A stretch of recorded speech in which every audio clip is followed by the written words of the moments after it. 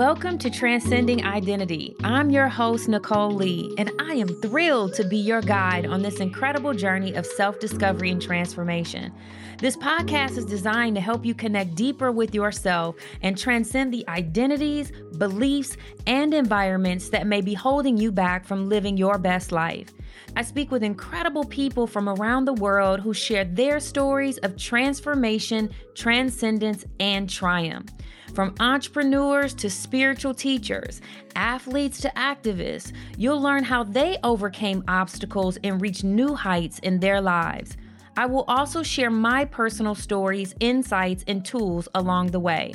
By listening to this podcast, I hope you feel seen, supported, and inspired to live your best life. Thanks for spending time with me today. Your time to transcend starts now.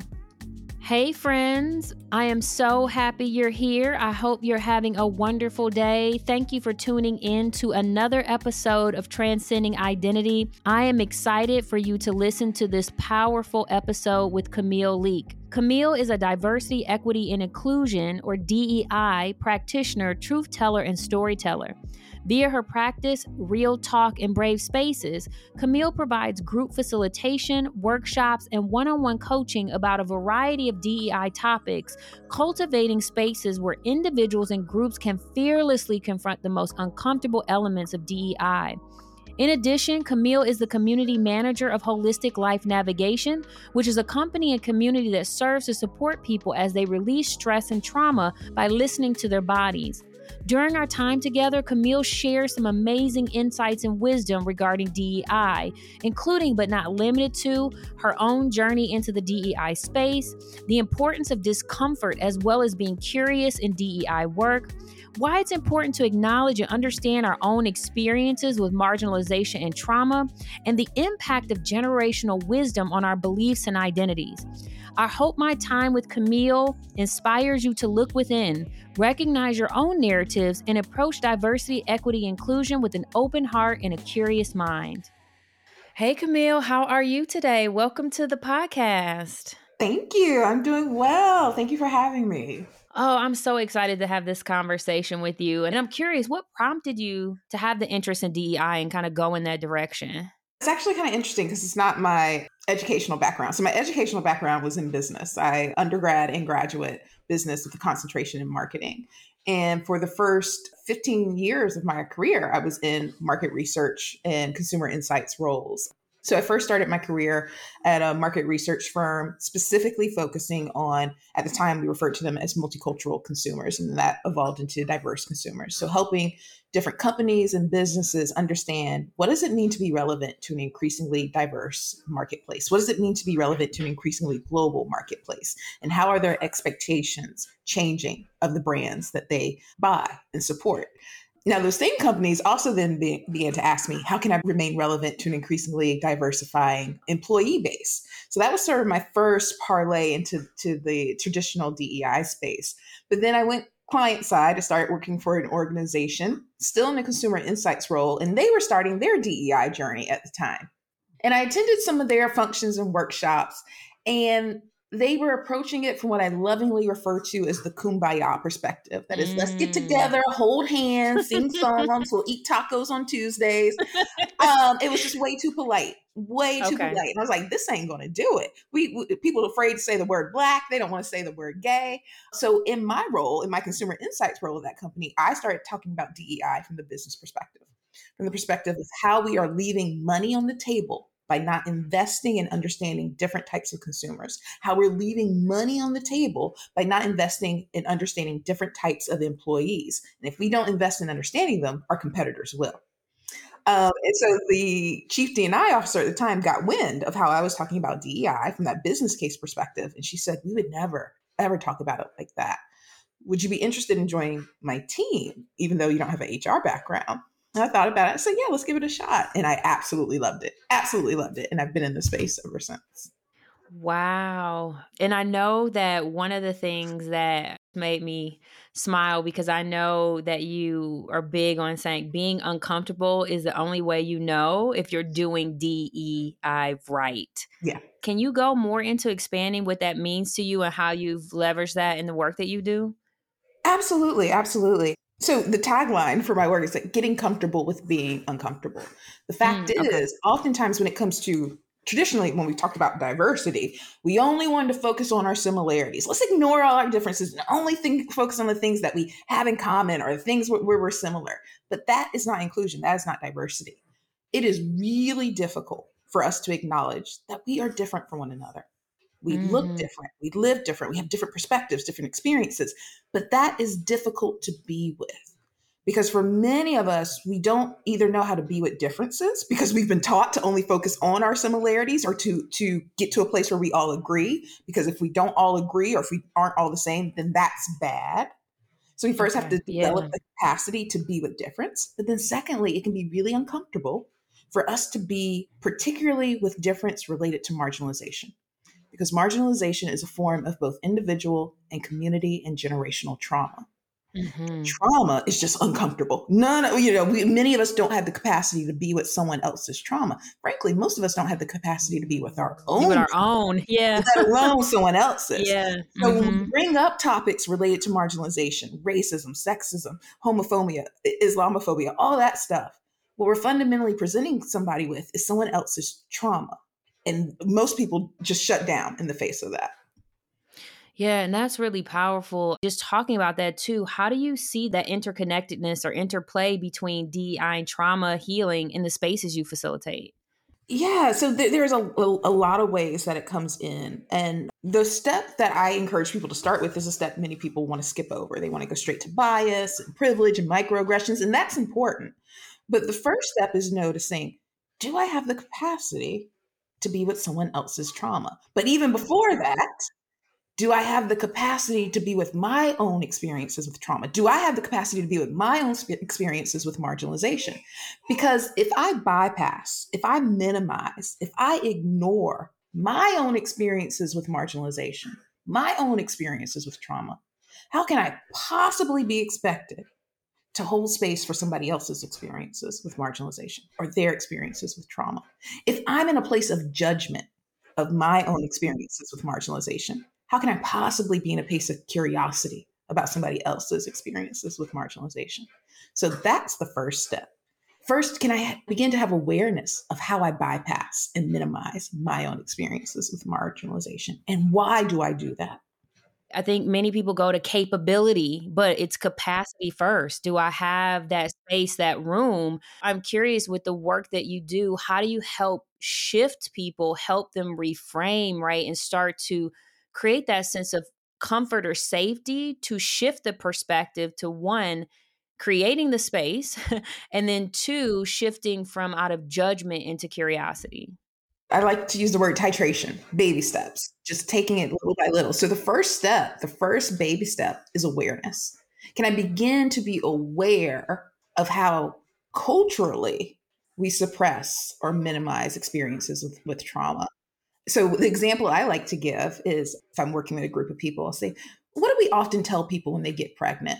You can't tell anybody about it for 3 months. You can't tell anybody. You got to keep it to yourself for 3 months. Why do we tell people to do that? Oh, because they might have a miscarriage and we don't want to make it awkward for them to have to tell other people. That's not really the reason. It's not awkward for them to tell other people. It's awkward for us to receive it. I don't want to hear about you having a miscarriage. But what if we flip that on its head? What if we normalize the fact that miscarriages happen and someone could share that with us? And rather than trying to fix it or make them feel better, we could just be with that. Someone share with me, oh, yeah, I'm kind of having a rough day. I actually had a miscarriage over the weekend. Oh, thank you for sharing that with me. How can I support you right now? How are you experiencing that? Instead of having to keep it to yourself or, the rule, you don't tell anybody for 3 months just in case you have a miscarriage or freezing up if somebody tells you that they have a miscarriage, like, oh, what am I supposed to do? And so to your question, that sort of takes us a step two. If I can have awareness that we minimize or we don't have the capacity to view people's experiences with marginalization, what's step two? And that is that judgment versus curiosity. Another form of judgment is that we have to fix it or we have to know the answer. So lots of people will say, what's the point in talking about something if there's nothing for me to do, if there's nothing for me to fix? And this can be really hard for people to begin to realize that you don't have to fix. You can just be curious. You can just receive. There may not be anything for you to do other than to be with the person in their experience, to witness them as they are. What came to me is just the presence. Like we sometimes forget just being a physical presence when someone's going through something can be enough. And what I hear you saying, it's shifting that value can be in just acknowledging someone's pain and asking for permission in some way to support. Yes. Yes. And that is why I really like the language, as opposed to, for example, saying sorry. Oh, I'm sorry that happened Mhm. to you. I choose not to use that language, whether someone tells me they had a miscarriage or they're getting a divorce, somebody died, whatever it may be. It's thank you for sharing that with me. How can I Yes. support you? Or even Yes. thank you for sharing that with me.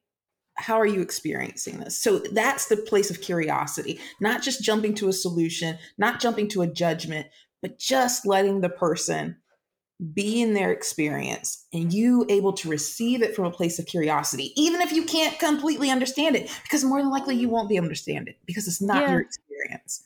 And this is what it means to be curious. Can I receive someone else's experience? And by hearing their experience, my actions on a day-to-day basis might shift, might change. It's not necessarily just about fixing that one individual and what they're Right. experiencing, but as a result of hearing their story, as a result of hearing their perspective, I may now choose to navigate my life a little differently. Oh, I'm sorry. Shuts down the conversation. We don't have to Yep. talk about this anymore. I'm getting Yeah. divorced. Oh, I'm sorry. Shuts down the Yep. conversation. We don't have to be with this anymore. And so, like, we actually use I'm sorry to like shut down experiences with maybe Mm. trauma or stress that we don't have the capacity to be with because we don't want to talk about that anymore. And again, just think about the different rules we've been told. So, another one I'll bring up in my sessions is how many of us have been told you can't talk about religion, you can't talk about politics. Yep. Why? Because Yes, the for only reason sure. we'd ever talk about religion or politics is if we're trying to convince someone, persuade someone, debate someone, Interesting. convert them to our point of view. But we can absolutely have a conversation about politics. We can have a conversation about religion. This is the difference between a debate and a conversation. A debate is an argument I enter into with the intent of winning, a form of judgment. Mhm. Conversation is something I enter into where we just exchange perspectives and experiences. That's curiosity. So again, we're taught from the beginning, avoid all the things where we may Yeah. disagree, where we may have different perspectives, where we may not come to a consensus because that's difficult. Yeah, and I just think about on the flip side, when those conflicts arise because there's been so much of being taught that we should not be in conflict or discomfort, some of that triggering leads to people hurting people in ways that they wouldn't have intended if they felt that they could be free about their own perspectives and they be honored in the process.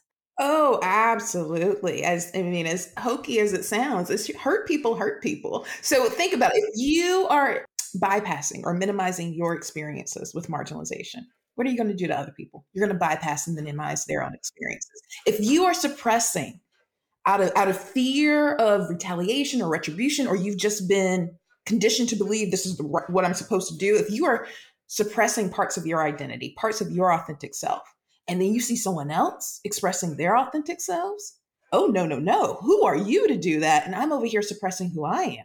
No, you got to get in line just like I do. Shifting with that and recognizing there's such an importance of going within while also, starting to look at what that looks like for other people externally. What have you seen be helpful, especially in group settings, of getting a sense of comfort with themselves? Yeah, so one of the first things I like to do in a group setting is orient to the people to the fact that you're going to be uncomfortable during this session. So Okay. I say it's like slide number 2. It's like, so everyone, guess what? You're about to get really uncomfortable. But that's great. That's amazing. When you experience discomfort, I encourage you to embrace it, lean into it. In fact, use it as your guide to let you know you're doing diversity, equity, and inclusion right. There's no benefit to any of us suppressing our discomfort because that's when we go into shutdown. That's when we start coming up with rebuttal arguments in our head rather than staying engaged. So what I do is even from the very beginning, invite people to notice when you're getting uncomfortable and use that as a signal to get curious. Why is what's coming up making me so uncomfortable right now? What did they say? What did that trigger in me? Did it bring up a past experience? Is this something that I never even heard of before? So it makes me feel ignorant and stupid. Is this something I feel like I should have known, but I didn't? Have I done this before and I didn't even know that this is what I was doing? So all these things we can get curious about, not judgmental about, but curious, Yes. and knows, oh, this is making me uncomfortable. And this is the interconnection with trauma, in that, like, our threat responses, fight, flight, freeze, and fawn, we go into those when we feel threatened, like our life is under attack. We can do the same thing when we're confronted with diversity and inclusion work or anti-discrimination work, because it can make us so uncomfortable to the point that it feels like our lives are threatened. And this is why we can see people respond so harshly to anti-discrimination work and diversity and inclusion work, because it actually does feel like a life and death situation, because it is so uncomfortable in their bodies. So we want to first be able to have awareness of that. Now, the second thing I like to do is really be open about my own DEI journey. So I like to tell participants, I'm not going to ask you to do anything I haven't done myself. So any activity I invite them to do, I first am open and honest about my own experience with that activity. So, for example, one of the first questions I ask is, how have you benefited from systems of oppression? Or how have you benefited from systems of discrimination? And before they go off and do their journaling exercise, I show them mine. Here are all the ways I've benefited from discrimination. Here are all the ways I benefit from oppression. Same thing when we get into biases. Oh, here are all my biases. I'm not going to ask you to take this bias test without showing you mine. So here are all my biases. And let me talk through my own realization of my biases, some that were evident to me and some that are still coming into my awareness. Same thing with microaggressions. I commit microaggressions all the time. Here are some I used to commit. I don't commit them anymore because someone called me in or I learned something. But you know what? More than likely, I'm still committing microaggressions today. I'm just not aware of it. But I'm going to learn something new, or someone else is going to call me in. And then some things I'm saying and doing today, I'm not going to say and do a couple of years from now. So I really just like to be an open book with my own experiences. I got biases. I got privileges. I commit microaggressions, so that it takes it away from this thing where I'm not wagging my finger at you. Like, you're so bad. You have biases. You have privileges. You commit microaggressions. We all do it. These aren't bad things. Bias, privilege, and microaggressions are not bad. They only become bad when we're not willing to acknowledge their reality, when we're not willing to acknowledge their presence. I would love to know more of where you got into your own level of comfort and courage being that vulnerable. I will say it wasn't really conscious on my part. I think it was a bit intuitive in the respect. Like I said, I was going to those really early DEI workshops and they were just way too polite, just beating around the bush, not really going to do anything. And this is something that I think is important really in anything. I got to model the behavior I'm asking other people to begin to implement. So how can I possibly say these are things that you should do if you want to increase diversity, equity, inclusion, and I'm not doing it? And not that I'm not doing it. I sort of want to demystify it. Look, I can put my all my biases up on a PowerPoint on a screen and the world does not come to an end. I can acknowledge all of my privileges, and guess what? Life still goes on. I can acknowledge all the microaggressions or some of the microaggressions I commit, and I'm still here. It is not the end of the world, or it does not mean that you are inherently a bad or evil person. So for me, it was really the demystification of those things, just to, like, I can do it. Y'all can do it too. I ain't nobody. So if I can do this, I know you definitely can. Do it too. Yeah. Yeah. Now I will also say maybe I had a little genetic help. I'm a bit, I'm autistic. And so for me, there wasn't like, and there's still not a lot of meaning attached to it. It's just, it is what it is. Like, everyone has biases. It's literally the way our brains work. So to me, it's actually more logical. Like, it would be illogical for me to assume that I don't have biases, or even for you to assume that I don't have biases. So if I know, you know that I have biases, why can't I put them Let's up? Just put it all out there. Yeah. I can just imagine being in some of the spaces that you're in and people feeling a sense of weight just lifted off from some of the words that you're using, that you're not a bad person because a bad person, or this isn't evil. This is part of the natural evolution of being humans and how we're exposed to things and all the complexities of doing that. And that in itself is healing, because there's so many things that are saying opposite of that. Right? That you are a bad person. You're literally helping people rewire their brains, rewire their bodies, and having a different experience so that their level of awareness, even how they're showing up in the world, they are changed. I would love to hear some examples of how you've seen that happen in the work that you facilitate. Yeah, so I really appreciate your noticing of language is a big part of this. And I find that in my work, a lot of what I'm doing is also sort of level setting or debunking what some of these words mean. Like, for example, when it comes to bias, in my trainings, I'll say oftentimes we use terms like bias, privilege, and discrimination interchangeably, but they're actually different. Now, they're absolutely related, but they're different. And it's important that we understand the difference.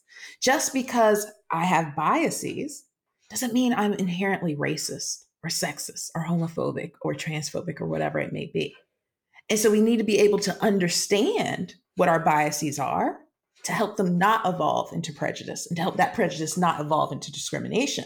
So when I break it down into those three buckets, and then again, I'm also acknowledging, hey, I got a whole bunch of biases and I'm about to tell you what they are, then that creates a level of comfort with people like, oh, so if I acknowledge that I have a bias, that doesn't necessarily mean I'm saying I'm racist. And more importantly, when I say you have a bias, because I know you have a bias because you have a brain, I'm not saying you're racist. I'm saying you have a brain. And this is the way human brains work. You help people realize that they may not be as far as they are. And it's even more of an exciting opportunity to work through it so that they don't get to that level of impacting themselves and other people negatively. Exactly. And that's exactly what it does. And so, for example, I even had a gentleman in one group. We were doing a bias workshop, and he very vulnerably and courageously shared in the group that, yeah, I came to my realization. We took a test to identify some of our biases before the workshop. He said, I have a bias. I have a preference, pretty strong preference for white people over Black people. And that was kind of hard for me to sit with. And in listening to you through this workshop, I've also taken a moment just to reflect on something that happened the other day. I noticed that when there's a Black person in my neighborhood I don't know, I notice them. In my mind, I question why they're there. I don't do that for white people I don't know. Now, it's never gotten to the point where like I approach them or I call police officers on them, but I do recognize, or I can recognize now, that I notice them and I question them in my mind more, or I question them, but I don't do that to white people. But with this awareness, or what do you say, if I didn't have this awareness, I could see how there could easily come a point where I would approach them, or it could get to a point where I do call police officers on them. Yeah, and that's all based on those previous experiences that start this lovely brain that we have that lies to So us. So young. Yes. it's just so we've talked a bit about some of the things you do in your practice.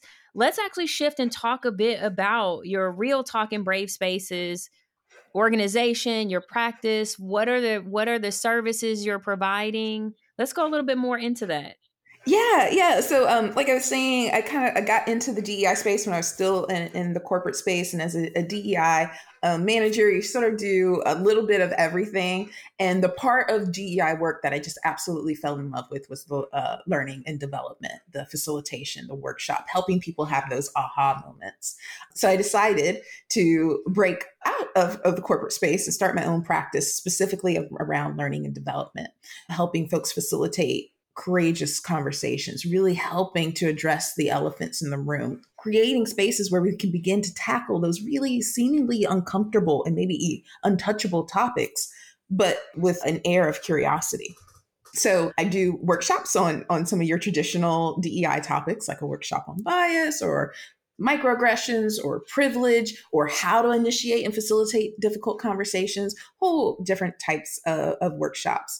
But then I also do facilitated conversations. So sometimes organizations may want to have me come in if there is a particular current event happening that they want to have a space for people to be able to talk about it or share their experiences or their concerns, or there might be an event or dynamic that is specific within that organization, and they haven't found the way to bring it to light in a healthy and constructive way.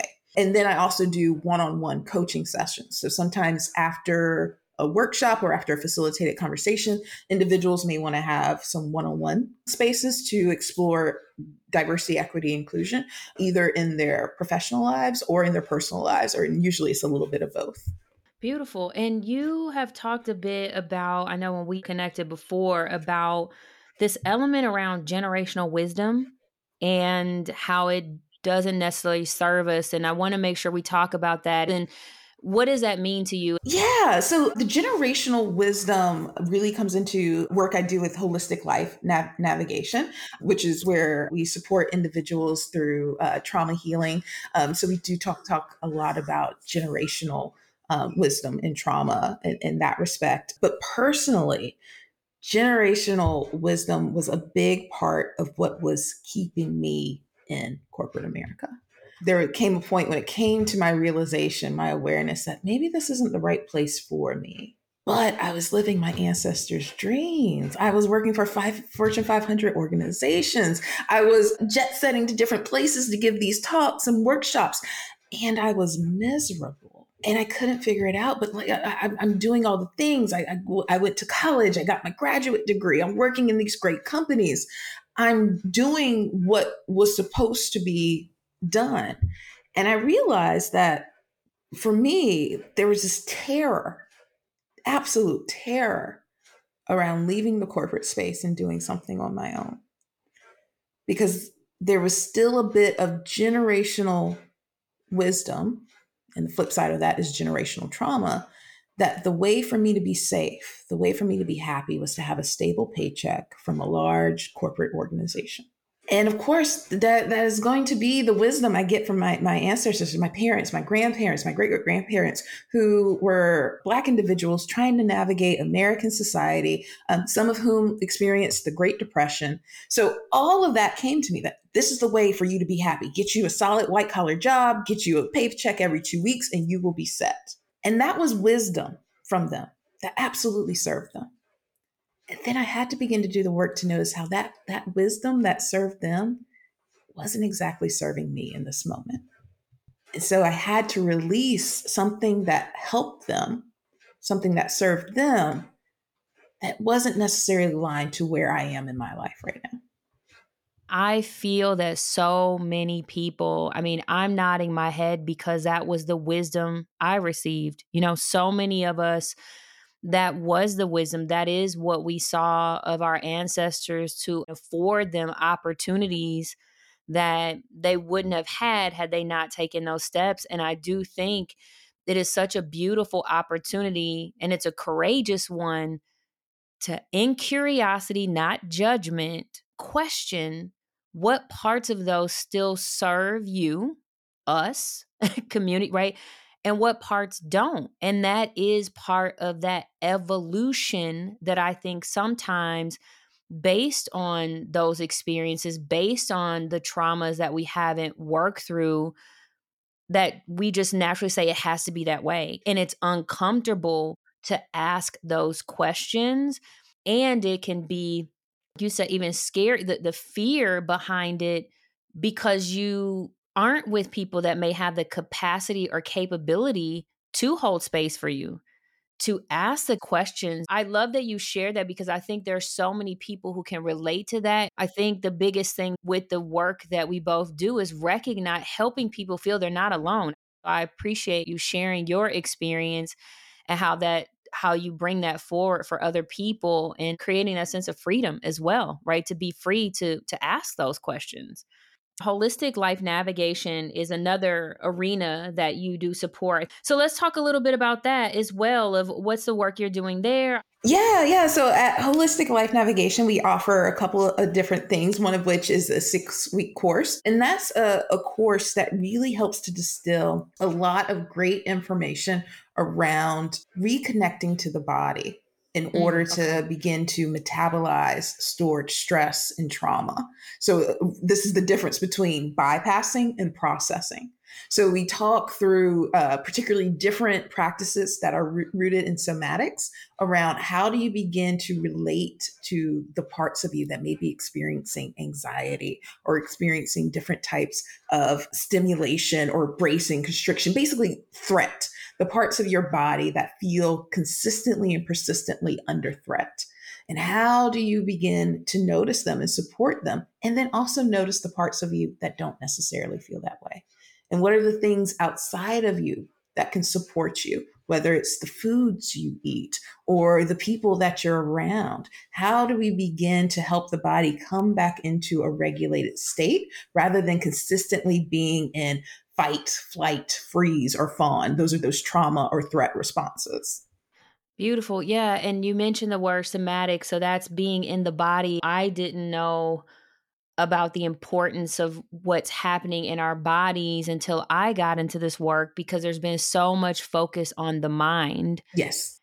And so recognizing that we have to look at ourselves as a whole person, and that there are things going on in our body. And you mentioned it before, like a level of awareness. A lot of individuals have not been educated around body awareness. So is that what that program is really helping someone do? Kind of get that sense of body awareness? Yeah. No, that's exactly what it did. What it intends to do, really, to bring you back into the present moment, and into your body. Like you were saying, we're so oftentimes in the mind. Again, that judgment. I got to fix it. I got to have an answer. I got to be doing something. Rarely do we slow down. Rarely do we pause. Rarely are we with ourselves in this moment. And this is part of the reason, this go, go, go, this I got to figure it out. I got to be doing something. This is why so many of us are burnt out. And so this course really supports us in understanding, why am I so burnt out? Why am I so tired all the time?